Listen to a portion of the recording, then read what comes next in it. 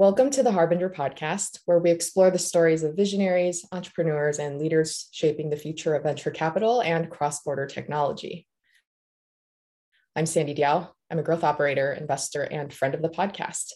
Today, we have an exciting twist to our usual format. As our listeners know, our regular host is Adam Bao. He's a brilliant mind and an incredible storyteller. I've actually had the honor of starring in an episode a few years ago, where I shared my experience taking companies from 0 to 1. And today the tables have turned. I'll be your guest host, and we'll be shining the spotlight on the person who usually runs the show here. Adam is an operator, entrepreneur, and investor with a fascinating journey across the globe. Adam was the former strategy and operations manager at Blipper.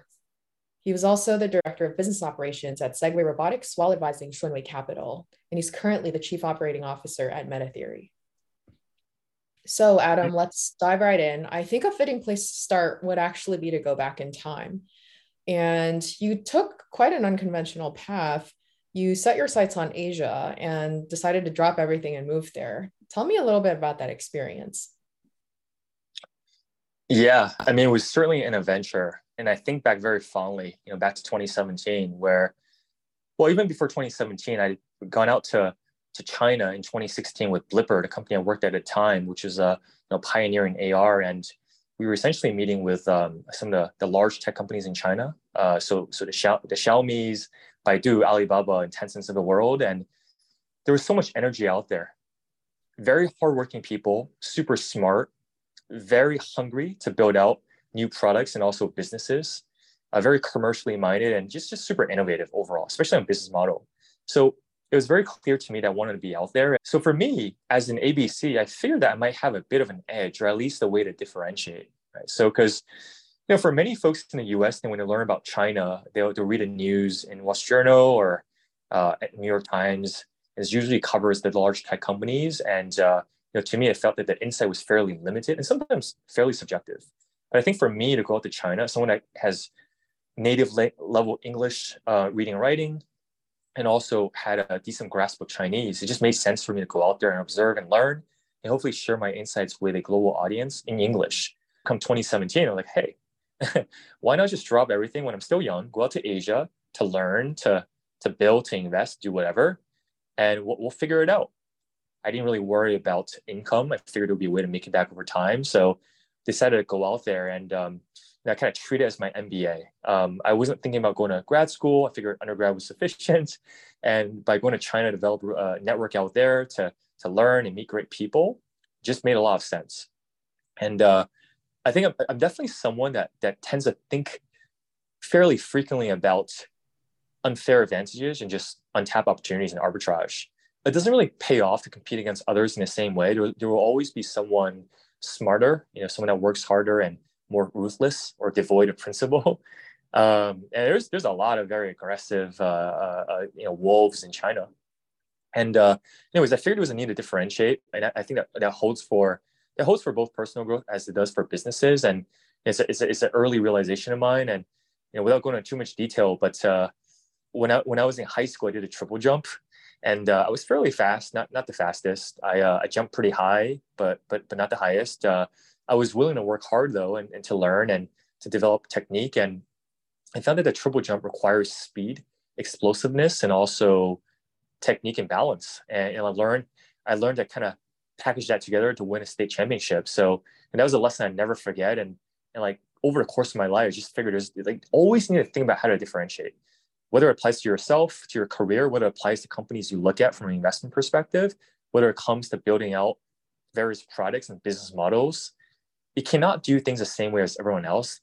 If you do that, you're going to be outcompeted most likely, and you're going to see all the capital and profits you eroded away. So anywho, kind of a long-winded way to respond to your question, Sandy, but it made a lot of sense for me to go out there because I felt it was a way to differentiate and a way to arbitrage and just a way to kind of develop a position that was unique and hopefully could be built around over time.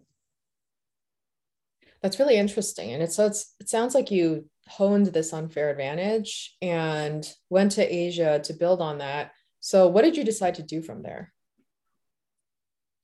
For me, what happened was in my 20s, I realized that I wanted to go out to China full time. I wanted to move out there explore opportunities and figure out something to do there. I mean, wasn't quite sure exactly what it looked like, but I knew in my heart of hearts that the way to learn about Chinese startup ecosystem and venture capital was to work closely with one of the local VCs. Because the investors in China, they're going to know more about Chinese technology trends, startups, founders, insights on business model, much better than anyone else around the world. I think a lot of folks in the US, and they look at Alibaba and Baidu, and they'll read the kind of the typical content, and it's fairly interesting, but usually lacks some of the insight you'd find locally in China. So I figure if I want to learn about what's going on in China, why should I be reading about stuff here in the US? I remember going to Flushing on a weekends to have amazing Chinese food. We also start writing this newsletter called a Harbinger. It was kind of like a proto newsletter that I wrote a long time ago. And it just didn't make any sense for me to sit in Flushing and write that. It made a lot more sense for me to go out to China. So, I mean, that's what I did. I dropped everything, decided to, reach out to my network in China. I knew one of the VPs at Shrungway. It just so happened that they would benefit from someone that, could read and write English, that knows the American market, has a decent grasp of Chinese, although not fully fluent. I could help them with a number of things, but I wouldn't be paid well because these are things that are kind of auxiliary for them. Like, they don't need someone like me, right? American ABC type person in China. They probably benefit more from having local investors that can really dig deep on trends and work with the local companies and in a very hands-on manner. I think for me, what I did was I created this unique opportunity where I could help them look at Chinese companies, sure, but also global companies and global trends and reference points, for their Chinese portfolio companies. It also help their portfolio companies sell their products globally, because oftentimes when it comes to Chinese companies, they might have physical products they can, much more readily sell overseas, versus having Chinese apps whose models just may not fit a global market or audience. But usually the Chinese companies, they didn't have teams that are great at branding or marketing. They didn't have necessarily very strong BD capabilities. So those are areas where we can kind of fill in the gap and differentiate. So that's what I did. And I've been very thankful for the experience and was exposed to a ton of excellent founders and investors in China. And it sounds like the work that you did there naturally evolved into what you ended up building with the Harbinger. Tell me a little bit more about that piece, because you mentioned that your original entry point into this was thinking about creating content. You were writing a newsletter in Flushing, and then you ended up making your way to China. But what was the intent behind the newsletter and the content? Like, what was it in service of, if something different? Yeah, I mean, a lot of it initially was driven by personal curiosity because there's so much innovation happening in China. I love learning about it.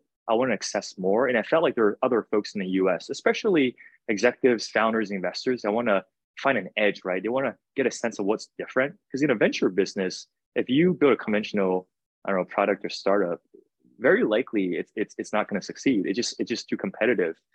So everyone's trying to look for an edge, and it felt to me that it was difficult for someone in the US to learn about China. You have to be out there, like, know the language or know people there. It was a bit more amenable for someone like me because I had some of the language capabilities and family and some friends out there.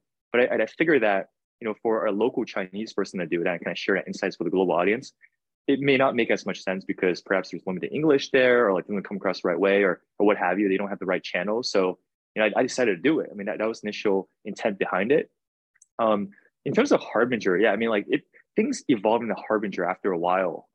Well, there was the initial newsletter, but that was something I was personally interested in. I just kind of did it on the side. When I went to China, it was very much full-time supporting Shrungway Capital and their ecosystem of companies, their portfolio companies. Learn a lot there. Before getting a Harbinger and what I built out on a Harbinger side, I want to spend a bit more time talking about Shrungway. First of all, incredible team, like great culture, really smart investors that were kind, and they were led by a gentleman named Lei Jun, who is also the founder and CEO of Xiaomi. And I imagine some of the audience members, I imagine most of the audience members have heard about Xiaomi, but Lei Jun is an incredible founder and operator, and also an investor. He's certainly one of the smartest people I've ever met in person. But I think something to note about the Shrungway Xiaomi ecosystem is that it just worked. So Xiaomi sells smartphones, that's its primary product. But Xiaomi also sold other smart products and hardware products, from air purifiers to vacuum robots, and TVs, and other home appliances. And these sold really, really well. But like what was particularly fascinating was that the Xiaomi ecosystem was one where, okay, Xiaomi would invest into some of the best companies building some of these hardware products, but would also support from a product and design perspective. And then ultimately Xiaomi will push it through their sales and marketing channels. So, for a company that was supported by Xiaomi and secondarily Shrunwei, is basically guaranteed $100 to $500 million valuation. It's kind of a joke and a saying in China. So, I mean, I thought it was brilliant. And then, Lei Jun, he primarily focused on Xiaomi, obviously, but he also supported Shrunwei Capital, which is an independent VC fund. It is not his family office, and he's not the primary driver of all decisions, but he's very involved there. Like the fact that he had Shrunwei in parallel, which invested in a bunch of other interesting companies that are not relegated to just hardware companies, offered additional perspectives for him to understand new trends, what's driving various developments, what kind of founders are out there. It was hugely beneficial for him. So for me to see that, to have a seat at the table where I wasn't influential in many of the investment decisions, but for ABC, for American-born Chinese to be in China and learn from some of these people, it was fascinating. I loved it. I felt super thankful. And then, when it comes to Harbinger, what happened before that was actually I created a podcast with Shrunwei. It was called the Shrunwei VC podcast. It was all in English, and it took a lot of inspiration from other podcasts like the Andreessen podcast in particular. But what I decided to do was like, hey, instead of me talking about China, why don't I interview the best founders? So many of these are unicorn founders or they're investors. Why don't we have them share their views and insights on what's happening in China? And in that way, hopefully everyone wins. I mean, I learned a long way. I built my network. These pioneers get to share their stories with a global audience. Americans back home can learn more about Chinese founders and business models and innovations. So to me, it felt like a way to generate utility and just create value for the broader ecosystem. That's how I did it initially. And it really accelerated my learning and my network development. The reason why I converted into the Harbinger podcast plus other activities was because I didn't want to limit to just Shrunwei, right? Because most of the folks that came out initially were Shrunwei portfolio companies, Shrunwei unicorns, and also Shrunwei investors. But there's many other VCs out in China that are incredible. From Sequoia to DCM to Jingwei Matrix to Gaorong. There's so many excellent funds and investors out there, and they have incredible portfolio companies. So I wanted to democratize that. That's why I created a Harbinger VC podcast. And it was content at the core, basically interview founders and investors. We had content on a website and a few other basic platforms as well. And we also did a number of deals. So we invested in some of the companies that were part of this ecosystem. Didn't have a ton of capital. This is not a separate fund or anything like that. A lot of it was my own angel investments and my own efforts, but it's been an incredible ride since then. I still do it on the side, although obviously these days is very much 100% focused on building out Metatheory. I think it's really fascinating how you were able to take the Harbinger and build out both that personal network and then also utilize it to build that personal portfolio of investments. And I think that that's a really interesting model of probably one of the earliest models I've seen of turning content into those types of interesting business opportunities.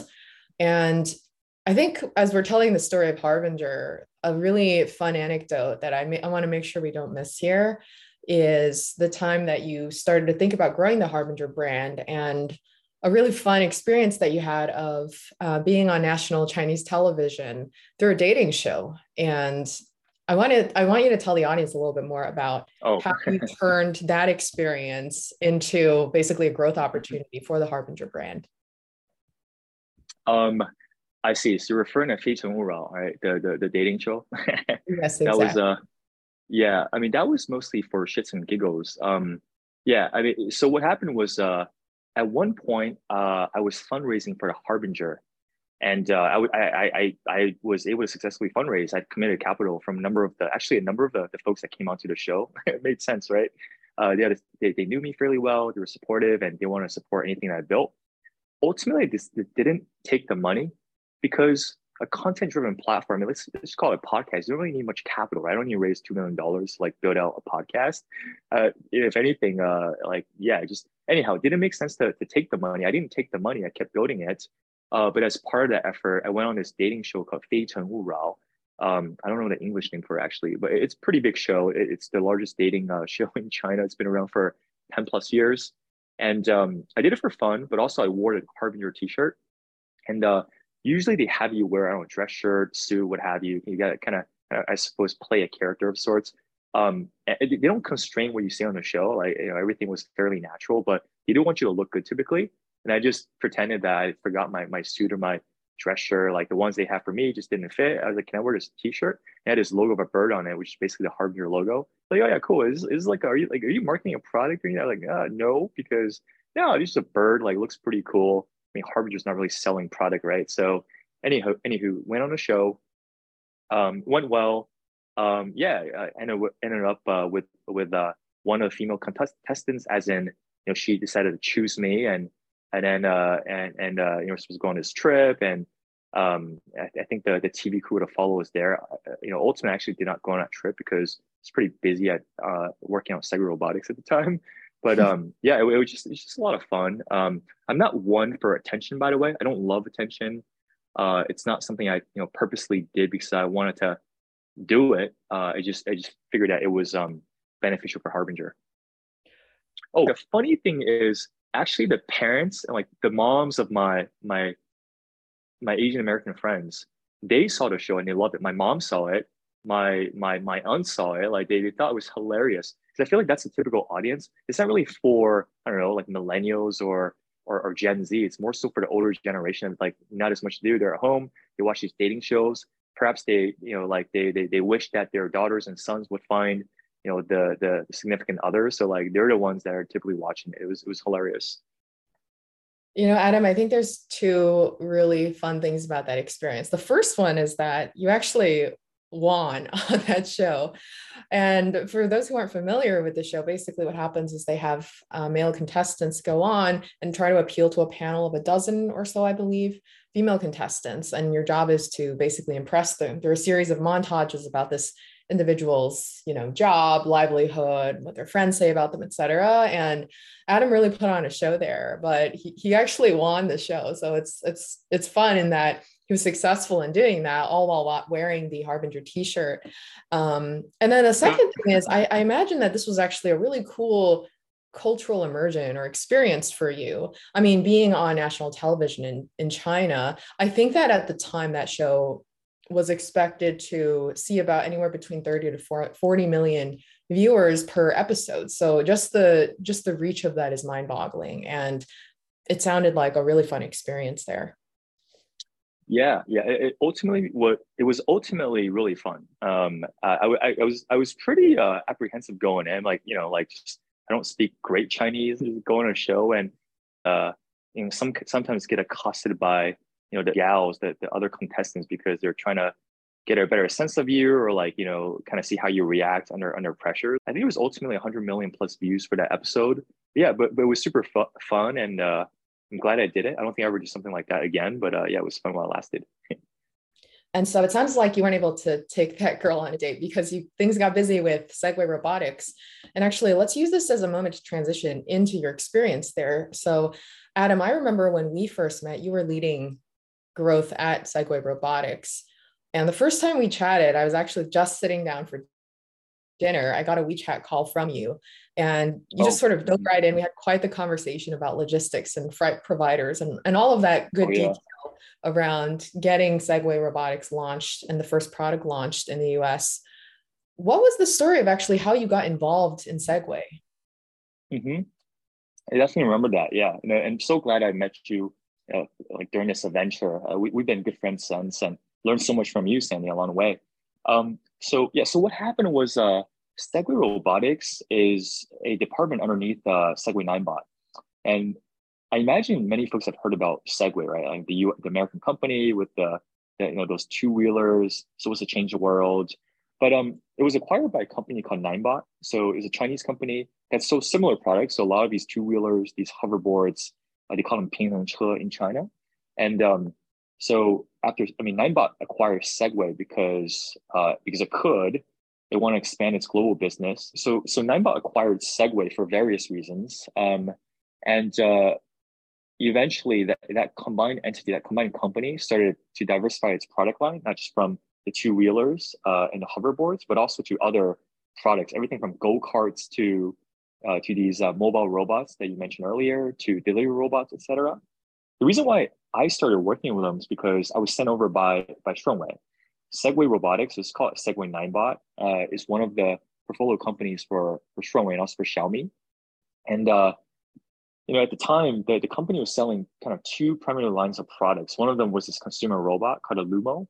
It was basically this, think of it as a hoverboard with a robotic head that had computer vision capabilities, and was able to kind of move around. So I think it was kind of a more retrofit. Okay, we have the mobility technology. How do we add a robot and computer vision system on top of it? So that was one of the products that Segway Ninebot was pushing. Another line of robotics products involved the delivery robot. I mean, that to me made a lot more sense because when you think about China, there's so many deliveries, whether it's food or packages per day. So Meituan Dianping is one of the large such companies in the space. It does something like 40 million food and package deliveries a day. I mean, that's incredible. And back in the day, I mean, it may be different now, but they used to subsidize each delivery, something like 3 to 5 RMB per order, right? So like, what is the cost of that? If you do the math, something like 20 and $30 million a day. That's so much money. So there's a way to use robots to essentially supplant and replace the delivery people to decrease the reliance on human deliveries. It plays right into growth area of tech development, robotics, automation in China. So a company like this got a lot of attention, was able to raise quite a bit of money. The other thing I'll mention there is it's less so on the robotics side, Sandy, which I know we worked on because we try to sell that consumer robot via Indiegogo, and we did. I think we were able to generate something like $1 million on Indiegogo, which is fairly good on a platform. And even today, many of the Segway Ninebot products are sold by Indiegogo and similar channels, where the crowdfunding channel actually became a sustainable revenue source for Segway Ninebot. But I'd say the robotics business is a really small piece of their overall offering, which is more so driven by not just delivery robots, but also by scooters, by e-scooters. I don't know if you recall, the scooters, scooter sharing companies like Lime or Bird. Like, did you ever use any of those back in the day? I did. I think 2017, in addition to being like a golden era for IoT, was also the golden era for the emergence of a lot of these sort of last mile platforms and products that came to market, like Lime. I remember trying one of the Bird products in San Francisco, which is one of the earliest markets where they launched, and just feeling super surprised and also confused on where that was all ultimately going to go. Yeah. Yeah. I mean, there was an explosion of activity and of investments, during that period, and like those scooter sharing companies, it's been a difficult business for them, right? Like highly capital intensive and kind of operationally intensive as well. But the winner was Segway Ninebot, because think of it as like the kind of picks and shovels business, where it's supplying all the e-scooters that burn Lime. So it's generating so much revenue. It was generating something like $500 million a year come 2018. And we kind of took Segway Ninebot from a fairly large company that was mostly selling hoverboards and such to selling many of these e-scooters, and was able to go public in China. So, I mean, that was incredible to see. Like for me, being out in Asia, not only was I able to see that firsthand because I got very lucky. I don't know how this happened. I just ended up supporting a company that just started growing very rapidly, generated a ton of revenue. But also, one of my friends from Yale, from college, his name's Alan. He'd been a general manager for Uber in Southeast Asia for a number of years. Actually, the funny thing is we called him Uber Alan because back in the day, he kept asking us to join Uber, and made no sense. Like, why would you want to join a taxi hailing company? That seems so random. But anywho, he joined very early, called him Uber Alan, and at the time, he was working at a company called OFO, which you're probably familiar with as well, Sandy. If you ever been to China, like use one of the shared bikes there, not the shared scooters, but the shared bikes, the yellow ones in this case. But so he became a general manager at OFO. I mean, company At the time, I also raised hundreds of millions of dollars. Like, oh, take the Uber playbook and apply it to bikes and scooters now. And OFA wasn't doing particularly well after a while. It just burned through a lot of capital and experiencing somewhat similar problems to many of other competitors in the space. But what Alan, when we caught him in Beijing, I remember grabbing coffee in Stanley Tuen, and he was not very happy. And I was like, hey, look, dude, have you heard about Bird and Lime in the US? Like, why not do scooter sharing? If you want access to scooters, work with us. We provide most of the scooters. And because they were in such high demand, we were supply limited, supply constrained. And most of the orders were earmarked for a Bird and a Lime, naturally. But what we did was we found a way to accelerate getting scooters over to Alan. He created a new company called Beam, essentially a very similar Bird and Lime, but for Asia Pacific. Not necessarily every single market in Asia is relevant to for this type of business model, but he was able to kind of carve out some of the better markets for it and build a seemingly very healthy and robust business. I say today, Beam, the company that he founded, is probably it's one of the biggest, but also one of the best managed such micro mobility companies. I believe that they're EBITDA positive. They don't really burn through as much capital as some of the other competitors. And they also have accrued many of the licenses that are necessary to operate in the markets legally. So, it's still a hard business. I respect him and his team a lot for building out such a business despite these difficulties. The reason why I bring up this story is because, man, this is totally not expected, right? The dots don't really connect looking forward. But when you go out to a market like China and you just start doing stuff and start executing and developing relationships and helping people, finding a way to connect people, that really interesting things happen. That was so fun. I'd say I do want to mention though, because over the past couple of years since 2017, I haven't only been in China. I was also in Taiwan, and we'll get to that in a little bit. But I went to Taiwan because of COVID in early 2020. We all know what happened globally. Although the interesting thing was that Taiwan was very safe in all of 2020, most of 2021. And when I was in China, I was like, okay, maybe I should take 2 weeks in Taiwan and kind of ride out the storm, so to speak. But the 2 weeks became nearly 2 years. And, I essentially kind of carried my interest, my existing network in broader Asia, mostly in China at the time, but broader Asia, in my skill set and my experience over to Taiwan. I kind of did something similar there. Right. And so tell us a little bit more about that period of time. So when COVID hit in 2020, you were based in China. Sounds like you thought you were going to just spend a few months in Taiwan, and it ended up staying for 2 years, I believe. What were you doing in Taiwan? And was that a period of time when you were figuring out or thinking about how you continue to build your career in working with some of these companies as an investor? Or tell me a little bit more about what that experience was like. Yeah.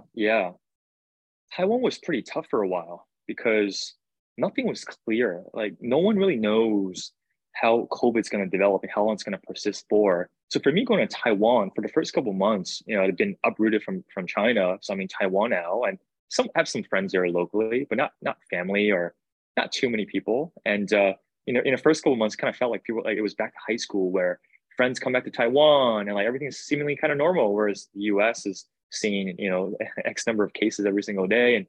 And so it felt a little bit strange. And I didn't love it at the time because it felt kind of surreal and it felt unclear. I wasn't quite sure what to do, actually.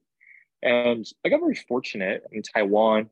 I was able to meet a couple people that had massive impact on my life and my thinking. So one of these people, his name was Hurst Lin. He's one of the general partners at DCM Ventures, and he founded DCM China. And previously, he was the co-founder and COO at Sina. So when you think of Yahoo or Twitter or China, that's Sina. It was the first Chinese company IPO in the US. And he really influenced my thinking at the time, even today. He's probably one of the sharpest, most commercially savvy guys I know. Like, some people are just very brilliant and creative. He's definitely one of them. And to give you a little bit more context on what he's done, I mean, Sina aside, having built out from scratch, he led investment deals into defining companies like Kuaishou, which for those of you who don't know Kuaishou, it's essentially a short video and live video streaming platform. I think TikTok, but in China. And it IPO'd at over $100 billion market cap. He also led deals in at 58.com, Wuba, basically China's Craigslist, VIP Shop, which is a discount e-tailer, amongst many other companies and massive wins. He's just a perennial Midas lister. So I got so lucky to meet him and start working with him in Taiwan. I remember grabbing brunch from him in the early days. This is back in 2020. He asked me, what is interesting about Taiwan? Like, what's different? And he took out a notebook and started taking notes as I was talking. It just left quite an impression on me because he's such an accomplished guy, and he shows his respect and his open-mindedness when it comes to learning from everyone. It's also less intrusive than typing on a laptop, right? So it's kind of a win-win. I just recall, number of things I learned from him. I do want to share some of these examples, and later we can kind of talk more about some companies we looked at and some of the learnings there. But he was someone that just looked for situations that are different, that are wacky, that are unusual. I mean, he also has a somewhat eccentric style where he wears very colorful clothing, like red rimmed glasses, and like dyed his hair and all that stuff. And it was really cool. Like take inspiration from that. But he's not the typical Chinese investor. Right? Usually aren't kind of fashioned that way. But you tend to look for situations that are different. It's very similar to the Peter Thiel school of thought that was described in the book 0 to 1, where like for me, the most compelling concept was around conflict, right? So like conflict doesn't really arise from differences; it arises out of similarities and competition over scarce resources that can really erode away profits. So as a result, it's just really important to find irregularities. Find ways to achieve incomplete competition or no competition. And that's kind of where the concept of monopolies come from. We have a monopoly in a small nascent market or undercover market, and there's a way to kind of build a position of strength and then try to enjoy strategic advantages, whether that's of scale or network economies or switching costs or what have you. So I feel like Hearst was very similar. I don't know how he came about that approach. Either he he's read a book, he's like very close to Peter Thiel, or he just discovered it for himself. I'm assuming it's the latter. He just had a nose for things that are different. And so he asked me what do you look at when you're in Taiwan? What's interesting? And what is Taiwan good at? Like we have a sense of that. Taiwan's good at manufacturing, ODMs and OEMs and chip manufacturing and things that are done cheaper, more efficiently, right? But the thing is, the startup market there is quite a different one, especially coming from the US and China, where the market's pretty small overall. Like there's not as much local dynamism, at least relative to a China or to a US. And a company in Taiwan just has to go global. There's not as much capital to work with locally. And many local investors and companies want to invest into production lines because they can see the profit, right? So and when there's not too many examples of startup success, there's not as much recycling of cash back into the ecosystem, versus China and the US again. So, given all of that, what can we look for? What's interesting? What's different? So, yeah, we did this exercise, just scouted the market, talked to a lot of founders, did some research, talked to people, talked to other VCs, and we determined a couple of things. I'm not going to, kind of summarize or list out everything, but it started off by looking at consumer and lifestyle products, right? So in Taiwan used to be colonized by the Japanese, so it has a very strong Japanese international influence. And you also look at, okay, well, so what's natural in Taiwan? Like, is it pineapples, mangoes, and quality teas? There were some really good bars in Taiwan as well, Sandy. Some of the top 50 bars in the world. So can you develop new spirits or alcohol brands? Some of these can grow pretty quickly. Just look at what The Rock has done with the tequila brand. Is it loose leaf teas? Is it bubble tea? Is it even soup dumplings? Ding Tai Fung was founded in Taiwan many years ago, and right, so it could be what we try to emphasize or focus on was what is Taiwan good at, and how is it differentiated versus any other market? Right, so that's kind of what we're looking at. Another thing I'll mention is, we kind of looked at couple of companies there, in the ocean tech and logistics space, because two of the world's largest shipping carriers are based in Taiwan, and also one of the largest fishing fleets in the world with something like 1,000 large vessels. So what could be done there, right? So there's so many things that we try to look at. We try to kind of zig where others were zagging. Try to not look at too many of the typical kind of consumer app startups in Taiwan. There's many of them, and some of them are pretty interesting, and just are these VC backable? Are they venture scale type returns that are relevant for a fund that's in China or the US? It would be harder to do, right? So I'll take a bit of a pause there. We can go through some more examples, but man, I learned so much from Hurst. It was such a fascinating and growth oriented experience, just kind of just working with him. Adam, there's so much to unpack there, but I want to react to two of the types of opportunities that you were looking at in Taiwan, which I think are actually quite unique. The first one around consumer and lifestyle products.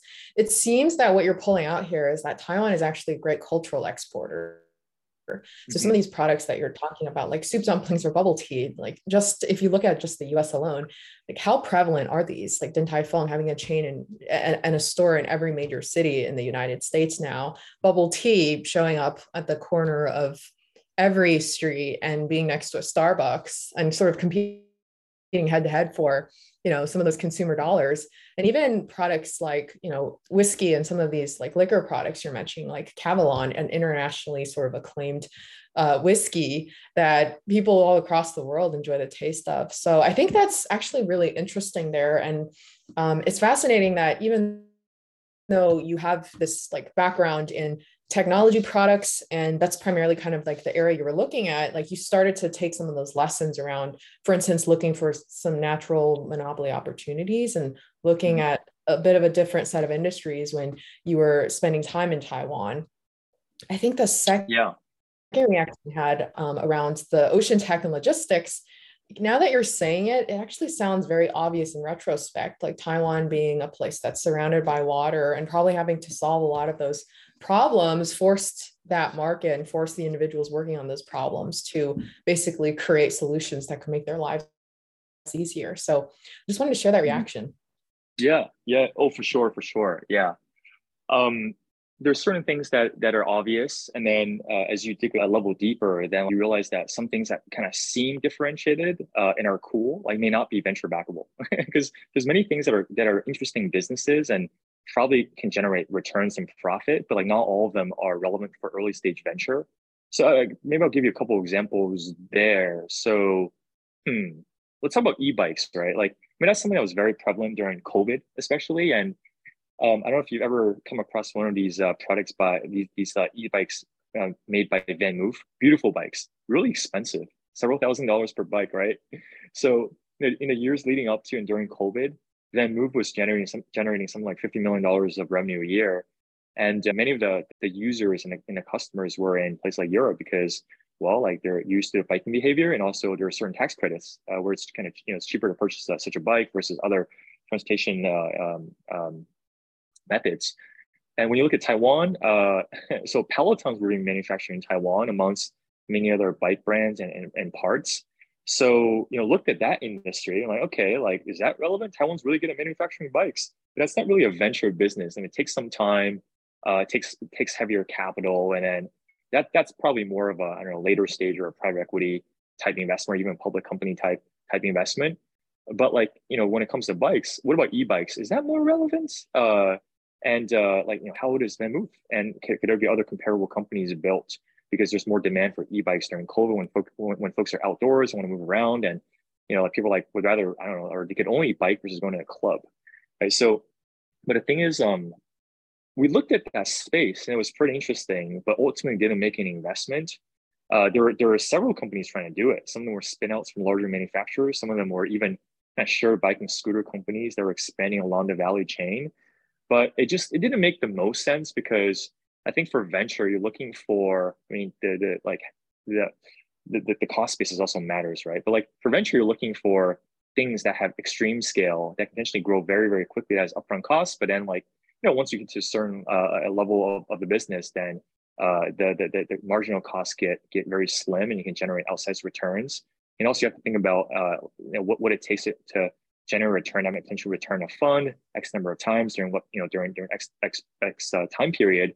So for e-bikes, it was pretty cool, but like there was a potential concern around the size of that market. Is it like a COVID driven pump? And also like valuations are pretty high during this period. Like it was kind of an interesting business and interesting model, but it may not necessarily generate the best returns from a venture perspective. And also to create a new brand, like just like to, I don't know, manufacture a bike and slap a brand on top of it, is that sufficient? Is a lot harder than it might seem. and it takes time. You got to market it globally and you got to ship and all the other stuff. There's a ton of detail there. So then you think about, okay, well, this is not really like creating a new brand from scratch, like building the bikes. Then is it more about the software embedded into the e-bikes or some of the systems? And there's many systems involved in an e-bike, but things like the hardware and firmware being one piece of it, to the controller, to the battery, to the display and sensors. Some folks manufacture their own. Some folks will kind of source from a few partners and package it together for brand clients. So it gets like, the point being that something that seems kind of cool and differentiated and like over time obvious because you get excited about it doesn't necessarily mean it's a great venturing investment. And I think what I learned from Hurst was that he was very, very discerning and not prone to rush. Like if something doesn't make sense, he doesn't get it, he's not going to pull the trigger. He needs to truly understand it, have conviction, and also ideally the investment or the company needs to be fairly cheap, right? And I think that was very prescient because like all the companies that raised, excuse my language, shit ton of money during COVID at high valuations, but now they're hurting bad because what are you going to do? Like, can they raise it a down round? Is there going to be, can they raise it a down round? Do they want to do that? How does that impact existing equity holders? Because they have such a high valuation to support, does that constrain them on certain directions or actions they could have taken otherwise? Like it just like too much capital, high valuation is not necessarily a good thing. Oftentimes it can be very harmful to the business. So I think, for Hurst, he's very conscious of interesting products, great founders, differentiation, some sort of dislocation, but also companies that are not overly expensive. Like he doesn't like flashy stuff. It's got to be something that makes sense to him. Aside from e-bikes, what were some of the other unique categories that you looked at? Yeah. We looked at some really funky ones, by the way. Like it just had to be different. Like that was it's not the only way to invest, but it was something of interest to I suppose to me and also to Hearst in Taiwan. So, one of the areas that's a bit less conventional is in recycling and ESG in Taiwan. Taiwan is sometimes called the recycling kingdom, what could be found there in Taiwan that it kind of fits that mold. So there was a company called MiniWiz that I found very interesting. And the founder, Arthur, is exceptional. He's a structural engineer and architect by training. He was tops in this field, Harvard educated, bilingual. It seems just the type of guy to build a global business. And these are some personal reflections. And by the way, like a lot of this is kind of my own views and doesn't really reflect that of DCM or Hearst even per se. But for me, when I like looked into MiniWiz, can understand a bit more about the business and the fact that his team spent 15 years developing technology and certain processes to transform the waste materials, whether it's plastic, metal or glass, into more sustainable building materials or even furniture and products. And they actually have a database that's freely available where there's like 200 plus types of new recycled materials that they created. So that's part of their business, but they also had this, I think it was called like a specialty ESG construction project business where they basically used their know-how and also recycled materials to kind of create structures and buildings and renovations for clients. So the company was pretty cool. They had some reputable investors, including Jackie Chan. I think Jackie Chan likes Arthur a lot. And they've been chugging along for a while. The company's around, like it's generating revenue and cash flow. It covers the cost, but like there's not a ton of room for expansion. So I don't think there was at least for me, right? It's just my own view. I didn't see a ton of potential for explosive growth relevant at that stage. But I do think the company is really interesting. Maybe it's a dumb idea. Like perhaps some people just don't really care about like upcycled trash materials. People don't really care about buying furniture or products that are made of essentially trash.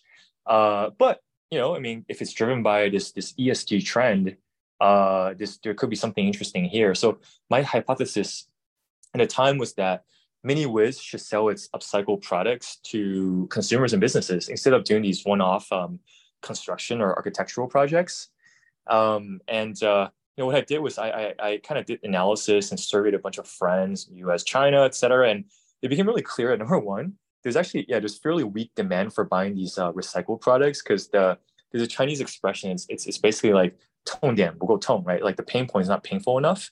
And like my friends liked the MiniWiz design and maybe they'll buy the product, but only if it's reasonably priced. They don't want to pay up for recycled products, especially if it doesn't look that good.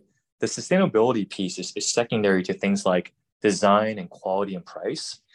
And I think Allbirds is a pretty good example here because they'll highlight those sneakers that are in vogue amongst the Silicon Valley crowd. At least a couple of years ago, they highlight sustainability, but it's not really the primary selling point. So my thought was that, okay, I mean, MiniWhisk has so many interesting assets and levers and differentiators. Maybe they should sell to businesses because companies and businesses care more about ESG because it generates positive PR, better for stakeholder approval, like in some cases, curry favor for the government, and I don't know, might even result in carbon and tax benefits. So I figured that if they should lean into the furniture, sound to B channels like hotels, maybe like offices, developers, and if this is executed well, they have a chance of creating a solid business, bridging them over to potentially mass production or lower costs. And like at that point, when their business is already fairly sustainable and well positioned, they can consider selling 2C as well to customers. Anywho, just my own musings. Haven't really looked at them in a while, and I wish them well.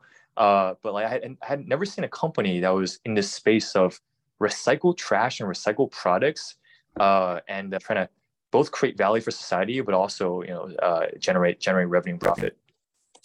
Right. And just the reaction to that, it sounds like they had this core mission of utilizing recycled materials to solve a problem. And that line you shared around the pain is not painful enough really resonates with me. Like I think about when I'm in the mind of a consumer or when I'm actually buying products, like Allbirds, for instance, I don't think that the problem I'm trying to solve there is I want to buy a pair of athletic shoes.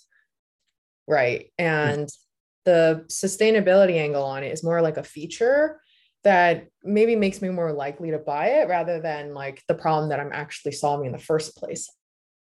I think there are probably a segment of consumers that are different than me, but I hear what you're saying on the consumer market there. And I really liked that idea you had of, well, maybe you focus on businesses then, whose like mission imperative, like business imperative is to sort of get that, solve for that sustainability aspect of things. Yeah, totally. I mean, that point, the tone, 点不够痛, that's super relevant, not just for this business, but for many other products and businesses out there. There's always something that drives the value utility of a product or a service. Usually it's not, 3 or 4 things, usually just one primary thing, right? And I mean, I guess it's a case for like consumer products. For enterprise, you can have great salespeople and potentially like kind of excite them with like 5 different features. But yeah, I mean, like we're going to be talking about consumer stuff that we saw in Taiwan. I mean, there's this one other example that I thought was really interesting. Yeah, because you're kind of into K-pop, right, Sandy? I don't mean to embarrass you here, but you're into K-pop, dance, entertainment. Oh yeah, this is the secret hobby though. So we'll keep it between us and the podcast listeners. Okay. All right. All right. Well, yeah, we'll find a way to tease that out of you sooner or later. So when I was in Taiwan, okay, like this is super cool. Like during one period, I was just walking around, just observing stuff, and I noticed that there's a lot of young people just dancing. So whenever you go to Sanyasa Memorial or like the CK Memorial Center and some of these public spaces, there's many there's just young people dancing at all hours. And Adam, I've totally seen that when I walked around Taiwan. It was like 11 p.m. once around a university. I think it was Taida. And I literally walked into a dance battle like on a Tuesday night. So I've also observed this, and I would actually love to learn a little bit more about your observations there. Yeah. Definitely want to see videos of Sandy dancing. So we'll ask for that later. So I observed that and I was like, oh, this is kind of cool. And I remember I was having a conversation with my friend Jim from college, from Yale. Super smart guy, by the way. He's been an ed tech product manager for 10 plus years. He ran product for Alt School. It was they changed their name to Altitude Learning eventually. But we've been talking about education, about ed tech, about dance. And after I noticed that dance is so popular amongst Taiwanese youth, I just started thinking about opportunities. Like, does this mean something? Is it something that's investable? Like, is it big enough? Is it too small? So my initial thought was that, okay, cool. Online dance education could be really relevant for folks in college or older demographics because it makes sense. I don't know, help them to become influencers, and they may be incentivized to get good because that way they can show up and make money. Maybe. I mean, it's still pretty steep at the very top, but by learning how to dance, anyway, I just figure it would be relevant for that type of audience. But I think I was brainstorming for the wrong demographic, because the more I noticed the young people dancing, I started thinking about, oh, yeah, K to 12, is this a relevant education play? Because at least in the US and Taiwan, maybe Korea and some other places too, although in Korea, if you're really good, you might be sent to, I don't know, like, was it like YG, JYP, like one of those schools. But I feel like, so like in the US and Taiwan, people love to dance. It's dope. It's culture. It's literally culture. And what do students care about the most during those years, during those formative years? It's usually about being cool, about being popular. And guess what? Athletes are pretty cool and popular. Dancers are pretty cool and popular. I was never that popular back in the day. That's a separate story. But like dance abilities, like being able to dance could even potentially benefit the college application, right? So like on one hand, like you might feel better and feel cool by knowing how to dance, but what if you're able to differentiate via dance and kind of apply to better colleges? So I think during COVID in particular, a lot of people were used to learning online, and they spent so much time in virtual worlds. Like in the US, I think it was like 8 to 13-year-olds spend more time on Roblox than YouTube or TikTok. And what if we create a dance app for students that incorporates many of these features? So dance videos to learn, to self-learn, or some, could be live video classes where you can choose to be anonymous, or you can also show off your moves by some sort of spotlight feature. There could be some gamified features and leaderboards there as well. And I feel like there's a possibility of having a natural community that builds around this. So that was pretty cool. And if this works and there's a entry point to young people, there's always a way to layer in other services too, whether it's other, I don't know, could be sport, could be other extracurricular activities, could even be financial literacy and applications. So it's back to the earlier point of 痛点, like the pain point. And dance is kind of niche overall, I suppose, compared to basketball or football. But a lot of these kids love to dance. Like they 非常热爱, like they really love passionately to dance. So it could be the case that one could build a dance community and kind of, once you have that, build something around that as well. I mean, if you look at chess.com these days, right? Like I don't know who expected them to generate $100 million ARR a year. So I thought it was pretty interesting realization in Taiwan. Didn't really find any teams backable for this in Taiwan, but I think if someone hasn't done it already, could be out there. Yeah, and actually even some of the culture of young people like wanting to learn to dance to be cool and immerse themselves in a social setting online, I think it applies even beyond Taiwan, right? Like looking at US, probably one of the trends that continue to take over TikTok on a regular basis are dance trends. And these are not just people who want to actually like learn how to dance well, but people who just want to take some of these dance templates and have fun with it, build an audience, show other people, get some likes, get some engagement, etc. So that actually makes a lot of sense. So we touched on two really interesting consumer themes, but I actually want to go back to what people might assume to be a strategic advantage in being based in Taiwan, which is looking at manufacturing and semiconductors, and just around the lines of thinking about like manufacturing. Were there any opportunities that you looked at as an investor? There were. We looked at a couple of such companies. That's pretty tough for venture, I'd say. I saw plenty of companies that were generating hundreds of millions of dollars of revenue, and they were somewhat profitable. And then, by the way, like many of these companies are run by either, the prior generation would hand on these businesses to their sons and daughters. So usually they're kind of family-run businesses. And I think the play there is probably less venture, more private equity, where if you find a bunch of these, I don't know, just call them second-gen founders or executives, they may or may not want to actually run those companies, right? I don't know, many of them are like doing pretty well. They're wealthy. They're living their best life in Taiwan. They may not want to work as hard or run the companies that their parents built. So it could be a play to kind of roll up some of these companies fairly cheaply, and then kind of bring on a management team that can better execute and better operate. So those are some of the things I came across, but didn't really find too many venture backable type concepts. I did, however, I think when we're trying to find things that were unconventional and different, I did look to other examples and models from broader Southeast Asia. One of them being NFT driven, and love to get to that side as well because at Metatheory we build games at the core, but we also dabble with Web3 technology, with AI, etc. And if I were to mention any such deal that like Hearst did not understand, at least initially, it was in the NFT space. It was hilarious because I mean, that was a tough one. So, there was a company called NBA Top Shot. It's still around and persists. There's Axie Infinity that probably many of us have heard about. I just couldn't get Hearst to look seriously at these companies at the time. You got it after persistent pushing, over time. And he realized that it all comes down to ownership, right? It's the feeling of ownership, the feeling of minus.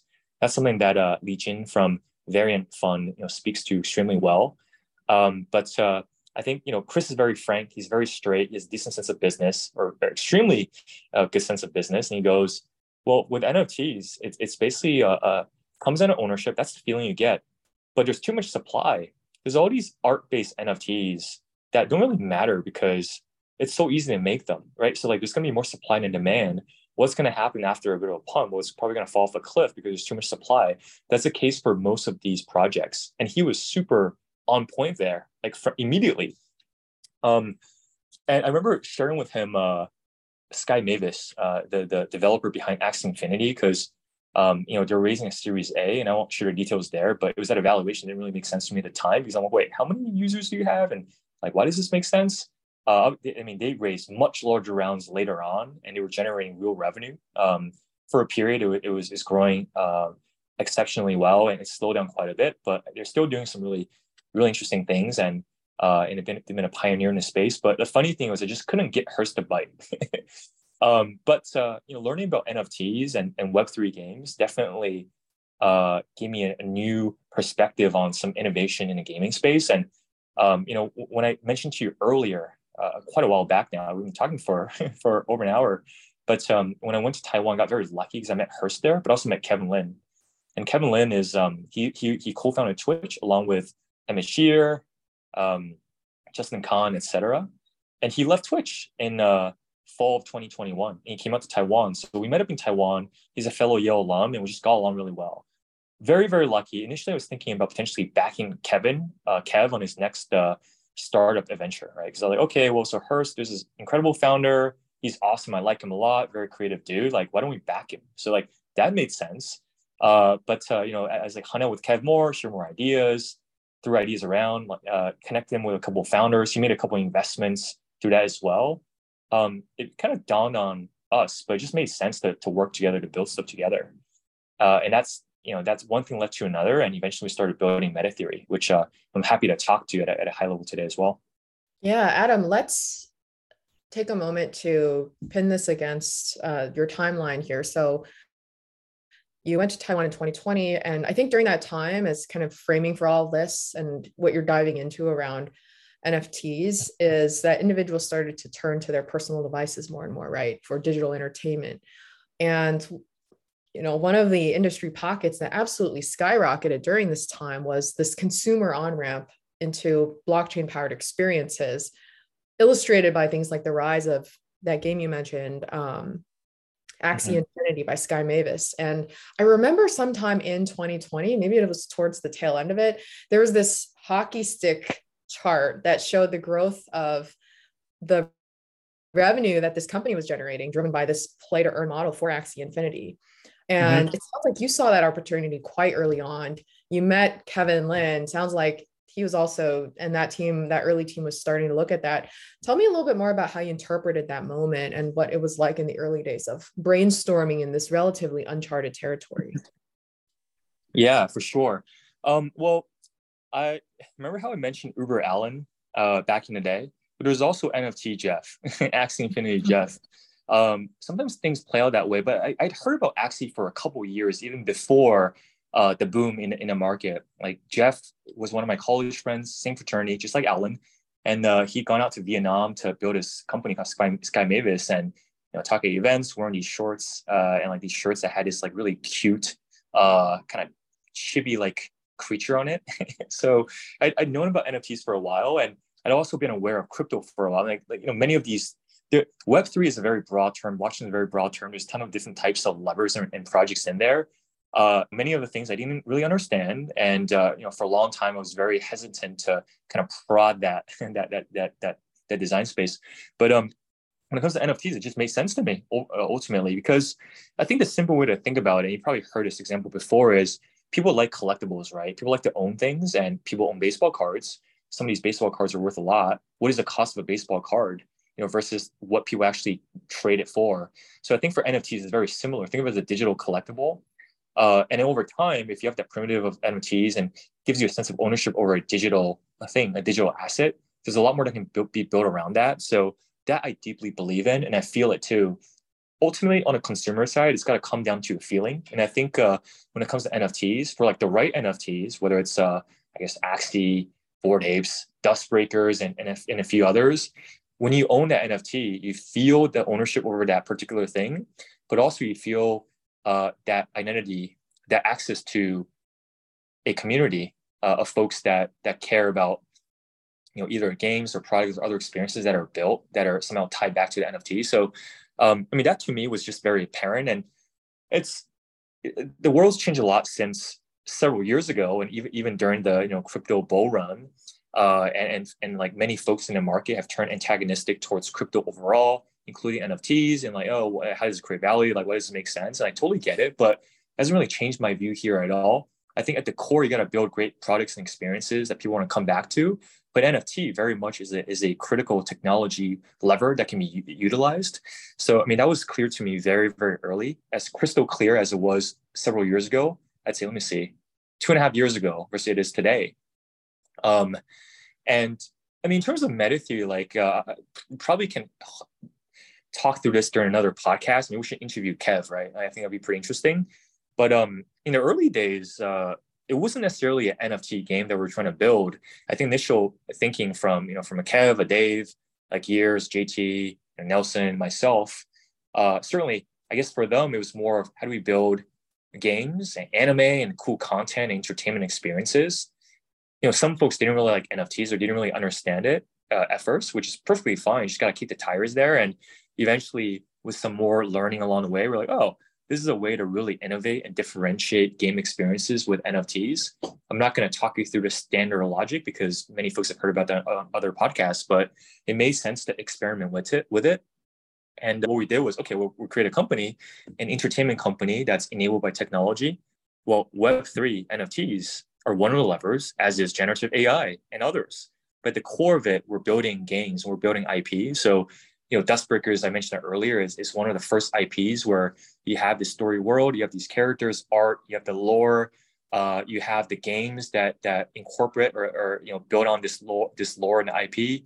You have certain web comics and visual novel experiences, and that's what really matters. We really want to develop something that people love. That's how you like. If we can achieve this type of magic where people really, really love what they're playing with or what they're reading, what they're engaging with, get them to feel a way similar to when you or I watch a Miyazaki movie or anime. If we can get there, then that's really creating magic.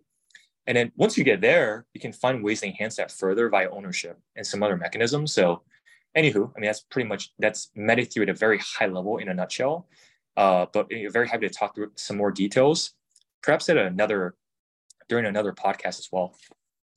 I think that would be great. And I want to build on what you're describing there, that magic experience of the, ownership and sort of that social connection. Like, I think the reason that story is so powerful with me is, remember growing up, I spent years of my life building my presence on neopets.com.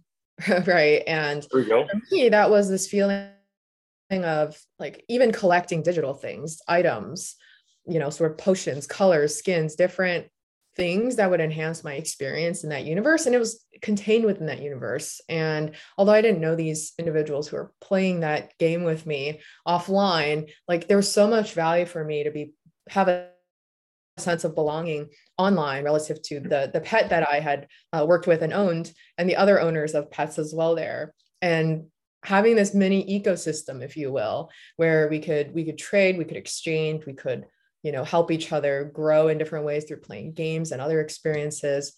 That was magic, right? And that magic Yeah, translated into real world value for me. And so I don't totally. think that what you're describing is exactly that, but I can certainly see the vision for, NFTs, but just also more broadly, some of these Web3 based games and other Yeah. types of experiences to mimic that in reality. Yep. Yeah, totally. I mean, the past couple of years were very tumultuous, and with some of that change and disruption, it does enable some other things to kind of sprout and grow. And there's certain things that are still premature, but totally get what you were describing earlier. I certainly feel and sharing that feeling, and it's really exciting to build in this space. Although, yeah, I mean, building startups is tough, and I feel like there's been when the markets are really hot. This is both for let's just call them conventional products and teams versus let's say Web3 products and teams. It feels like things can come fast and like everything's easy and all, but the reality is that it's very difficult to build out proper experience that people love and can be sustained over time. And I've certainly kind of felt that over the past year and 10 months through ups and downs. And we believe in what we're doing. We're steadily building towards that. We got quite a bit of runway, but boy, it is hard, Sandy. I never thought we'd be building something from scratch again. Because the past couple of years were mostly supporting founders and investing in companies, but man, what did I get myself into? And it's hard, but it is exhilarating.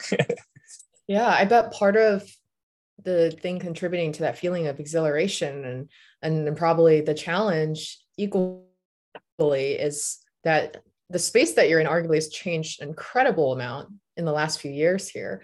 And so I'm actually curious to learn, what are some of the lessons that you've learned about building just in the past years working on Metatheory? Yep. A lot. Let's see. I mean, many of these lessons are things that sound kind of cliched and are already well known. It just kind of feels different when you're the one executing and helping to run it, right? So we have a team of 50 plus people at a certain valuation and a certain level of cash burn every single week or every day, really.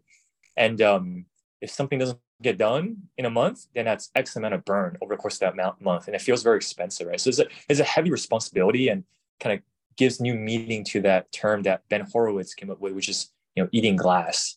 So I think for me, I'll probably tease out a couple of learnings when it comes to people and how to treat people, because that's at the core of building startups. And I mean, there's plenty of other things I've learned along the way as well, including like how to mint NFTs, right? At the very minimum. But so firstly, on the people side, you just got to hire the best people, especially for early stage, because time is limited and attention is limited. So the way to attain leverage is by hiring great people. People with, in my learning, with a certain level of experience. Like, you probably don't want to only hire a recent college grads because it takes a lot of training and kind of hands-on management, but hiring people with a level of experience that have positive attitude, very important. They can learn quickly and communicate well. That can help you take ownership and eventually build teams around them. I think that's the most effective way to do it. Ultimately, I'd rather have one person at, I don't know, 150 to 200K, salary, and it's fairly high, versus a team of 5 at, I don't know, 50K salary each, right? Because that one person, you can assume that he or she can take care of the thing, and there might not be as many mistakes, and it will be done the right way and like help move the company forward, versus 5 people that you need to manage and spend time with, and then perhaps they haven't gotten it right, like maybe they learn, maybe they don't, but just it gets very tiring. Like, you have to manage your energy when you're in a startup. And like my learning along the way is that I would rather hire folks that are amazing versus several others who might have lower salaries but are less amazing. It's because it really comes down to these moments of leverage, these critical moments, these decisions that really help the company make progress and push in the right direction. I made a lot of mistakes. I mean, hopefully not too many mistakes. I have definitely made some mistakes when it comes to hiring that we need to correct for. And in my role as CEO, like, deals with a lot of this, not just my team, but also other team members. But we also made some really incredible hires. And shout out to Eric, for example, on the people team, and shout out to Tom Hammer from Dreesen for the initial intro. But that team is absolutely crushing it. I'll just leave it at that. Adam, I Mhm. wanted to ask, how have you made sense of the remote environment? And do you hire remotely? Like, how does that change the talent pool that you're working with? We definitely hire remotely. So, for our team, we have people all around the US. They're mostly in the US and Taiwan. Excuse me. We have people all around the world. They're mostly in the US and in Taiwan. And for certain roles, it's beneficial to be there in person. So, our designers or game developers, there's many of them, in Taiwan. There's a couple of them in the US as well. Like it's better to work together, especially in early going. There's some other roles like accounting, for example, or even people team that can be more distributed and remote. So I think it varies a lot by role and position. Um, I think generally when it comes to remote, yeah, there's pros and cons there. I think a lot of this is well studied already, but there's benefits like more flexibility, um, access to global talent, which is oftentimes cheaper. And we definitely experience that with our team members in Taiwan or some other markets versus Bay Area. Clearly, sometimes it can be an impairment on efficacy, especially at the early stage of a startup, because it can lead to miscommunication and drama. I mean, I think the thing that I've learned here, hopefully this is somewhat insightful and like not just standard, but I've noticed that oftentimes when you want to pull your hair out, it's not because of, I don't know, like work, amount of work or strategic decisions. It's more so when people are upset at each other and causing drama or gossiping, whatever it may be, which can amplify really negatively. And then people start losing motivation, like positive intent to work. So I really look for people that have a positive attitude and have great cultural fit and strong communication ability. I agree with that. And I think, especially when we're communicating in remote settings, it's oftentimes easier to not continue the conversation or leave the tension to sit. And I don't know if that's always a good or a bad thing, but it certainly means that we all have to make more of an effort to communicate. So I like the insight of, well, these are actually other skills that we need to look for when we're hiring in a remote first environment. And so, in addition to the people lesson, is there any other lesson that you've taken away in your time building? Um, certainly have on remote, for example, right? Like it's impacted me as well. I mean, it's been great overall. Open up a new world, both in terms of being able to hire, but also it can be comfortable, right? Just being able to spend more time with family. My parents are getting older, so I split my time between Taiwan, Boston, New York, and get to see my family more often there. So it's been incredible. And also, I mean, many folks don't really notice about me, and I mean, you have. We're quite close friends, Sandy, and I've shared this with you before. But people tend to think that I'm social and extroverted, and I'll go to meetings and grab drinks and go to events and conferences and what have you. But I don't actually love it, or at least for me, it's energy intensive. So, for example, I mean, I do lean slightly to the introverted side, but it's actually literally painful for me sometimes because since college I've had a degenerative disc disease, and it's basically when spongy material in between the vertebrae in a certain area they've been flattened, which can cause some local pain and tightness. It's not actually a disease, by the way. It's just a condition in which a damaged disease causes pain, and it's something that many folks don't really know or see. And couple this with the fact that I have tics. It's basically think eye blinks, certain movements, facial tics. It's a mild form of Tourette's, and something that Billie Eilish has and a few others have. But I've learned to control it since a child. But it does come at a cost, right? It causes a lot of tension and tightness, causes even more tightness in my neck and upper back. And sometimes when it's really painful, it can be just really tight and like cause muscle spasms. So as a result, I don't always love being in front of a ton of people all the time, giving talks, things like that. It takes energy. For now, it's not one of my superpowers. It's not how I influence people. I've done it in the past where, like you talk about the dating show, right? It's like, okay, I'll do it to promote Harbinger back in the day, go on a panel, whatever it is. The dating show was actually kind of funny in retrospect, but I don't love doing that. Like it's not the thing I would proactively do consistently. I felt like I needed to do it for Harbinger. So instead, what I do is I find ways to communicate, right? Calls, one-on-ones, smaller groups, online sessions, whatever it is. So like for me, it's less so about being loud and flashy in your face, it's more about the quality of that connection and that communication. So that's how I found a work around the pain and some of the barriers. It was actually the first time I publicly shared what I deal with as well. And I've gotten a lot better at managing overall. Still need to manage it, something I actively work on. And I'd love to get to a point where I'll just, I don't know, like tick more, stretch and massage my neck more in meetings or whatever. I know that logically, people don't really care, right? If anything, they're probably even more supportive and I don't know, showcase respect. They have to deal with the pain or whatever. But it's kind of natural human aversion and discomfort, right? So I know that I should probably just do that more and relax the area of my neck and my upper back, but it's hard to do. And I also should probably go to a PT more, but get busy, which seems to be all the time, and it's kind of lasting on my mind. But when you ask me about like learnings and lessons on this, I suppose one of the lessons there is that it's something that Hurst taught me as well. He basically told me that, hey, look, there's this concept called Weiji, which means crisis in Chinese, but like in Weiji, the Ji actually means opportunity, it means 机会. So I think for me, in this case of dealing with pain and managing the ticks and all that stuff, it comes with more strength and resiliency. Just dealing with pain. When you deal with pain consistently, Sandy, most other issues seem minor in comparison. And I think it also allows me to be more empathetic. So just being more open-minded towards people that are different and recognize that, like there's a certain heart and fire and drive that people have that allows them to succeed.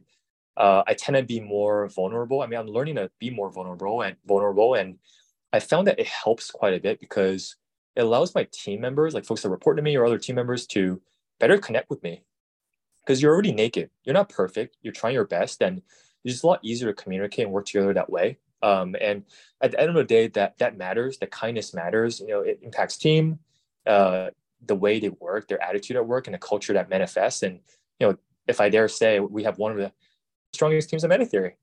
They're awesome people. They work hard. They care. We have a good time. And there's 99 problems that I tend to worry about, but the team, at least that team, is not one of them. So yeah, I've been learning a lot about that over the past decade. Well, Adam, thank you so much for sharing such a vulnerable and personal learning from your experience struggling and dealing with that pain. And I will also share with you, I think some of those sort of personal growth moments that you've gained from dealing with that and struggling with that have really manifested in positive ways, even for me, having known you over the last few years. For instance, every time I talk to you, I always feel like I have super high density, super high quality conversations.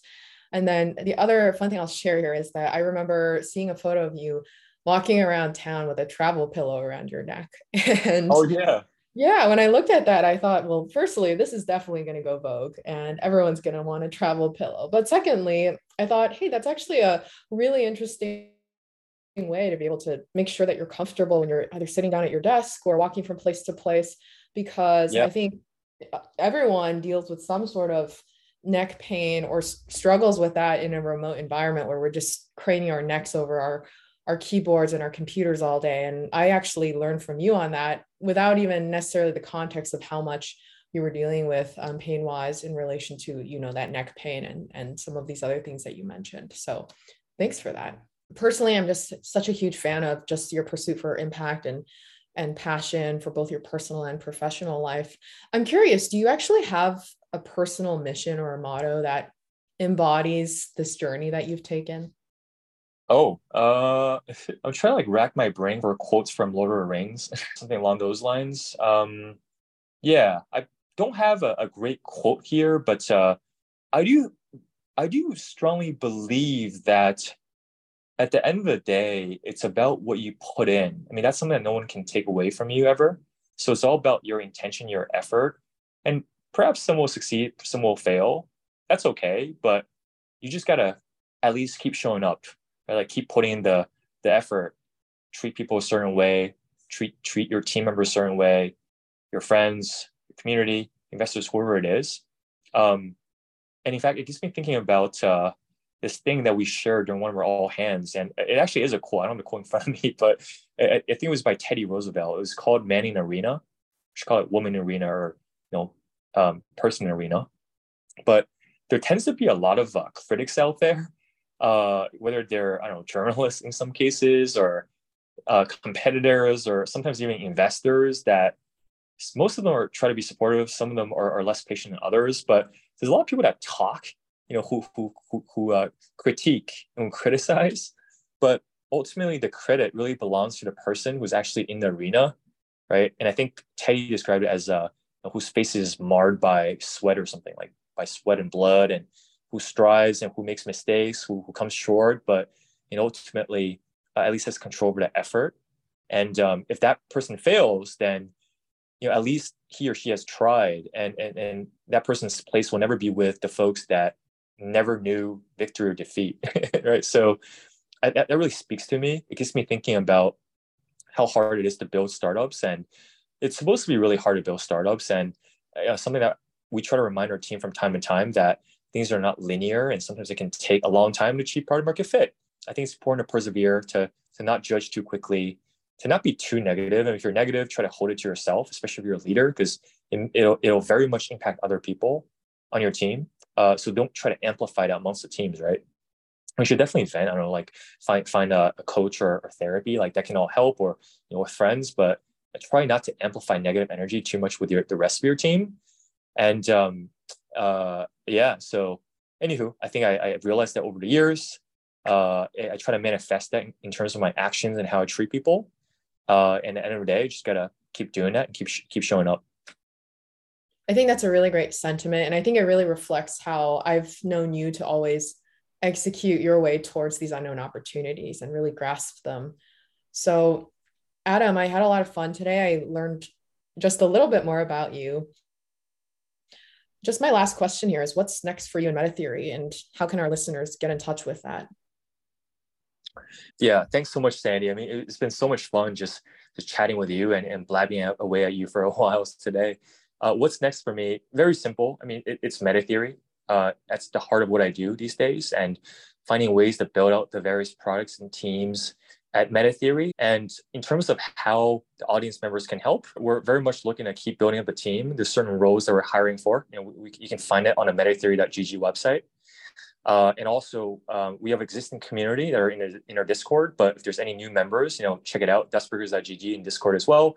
Check out our Twitter, and also give us feedback. Share your ideas. We're always looking for ways to improve. And I think our crew is pretty open-minded and don't really take ourselves too seriously. So that's probably the best way to help. And we'll keep building. Spelled with a BUIDL, obviously. And yeah, love to keep in touch with everyone.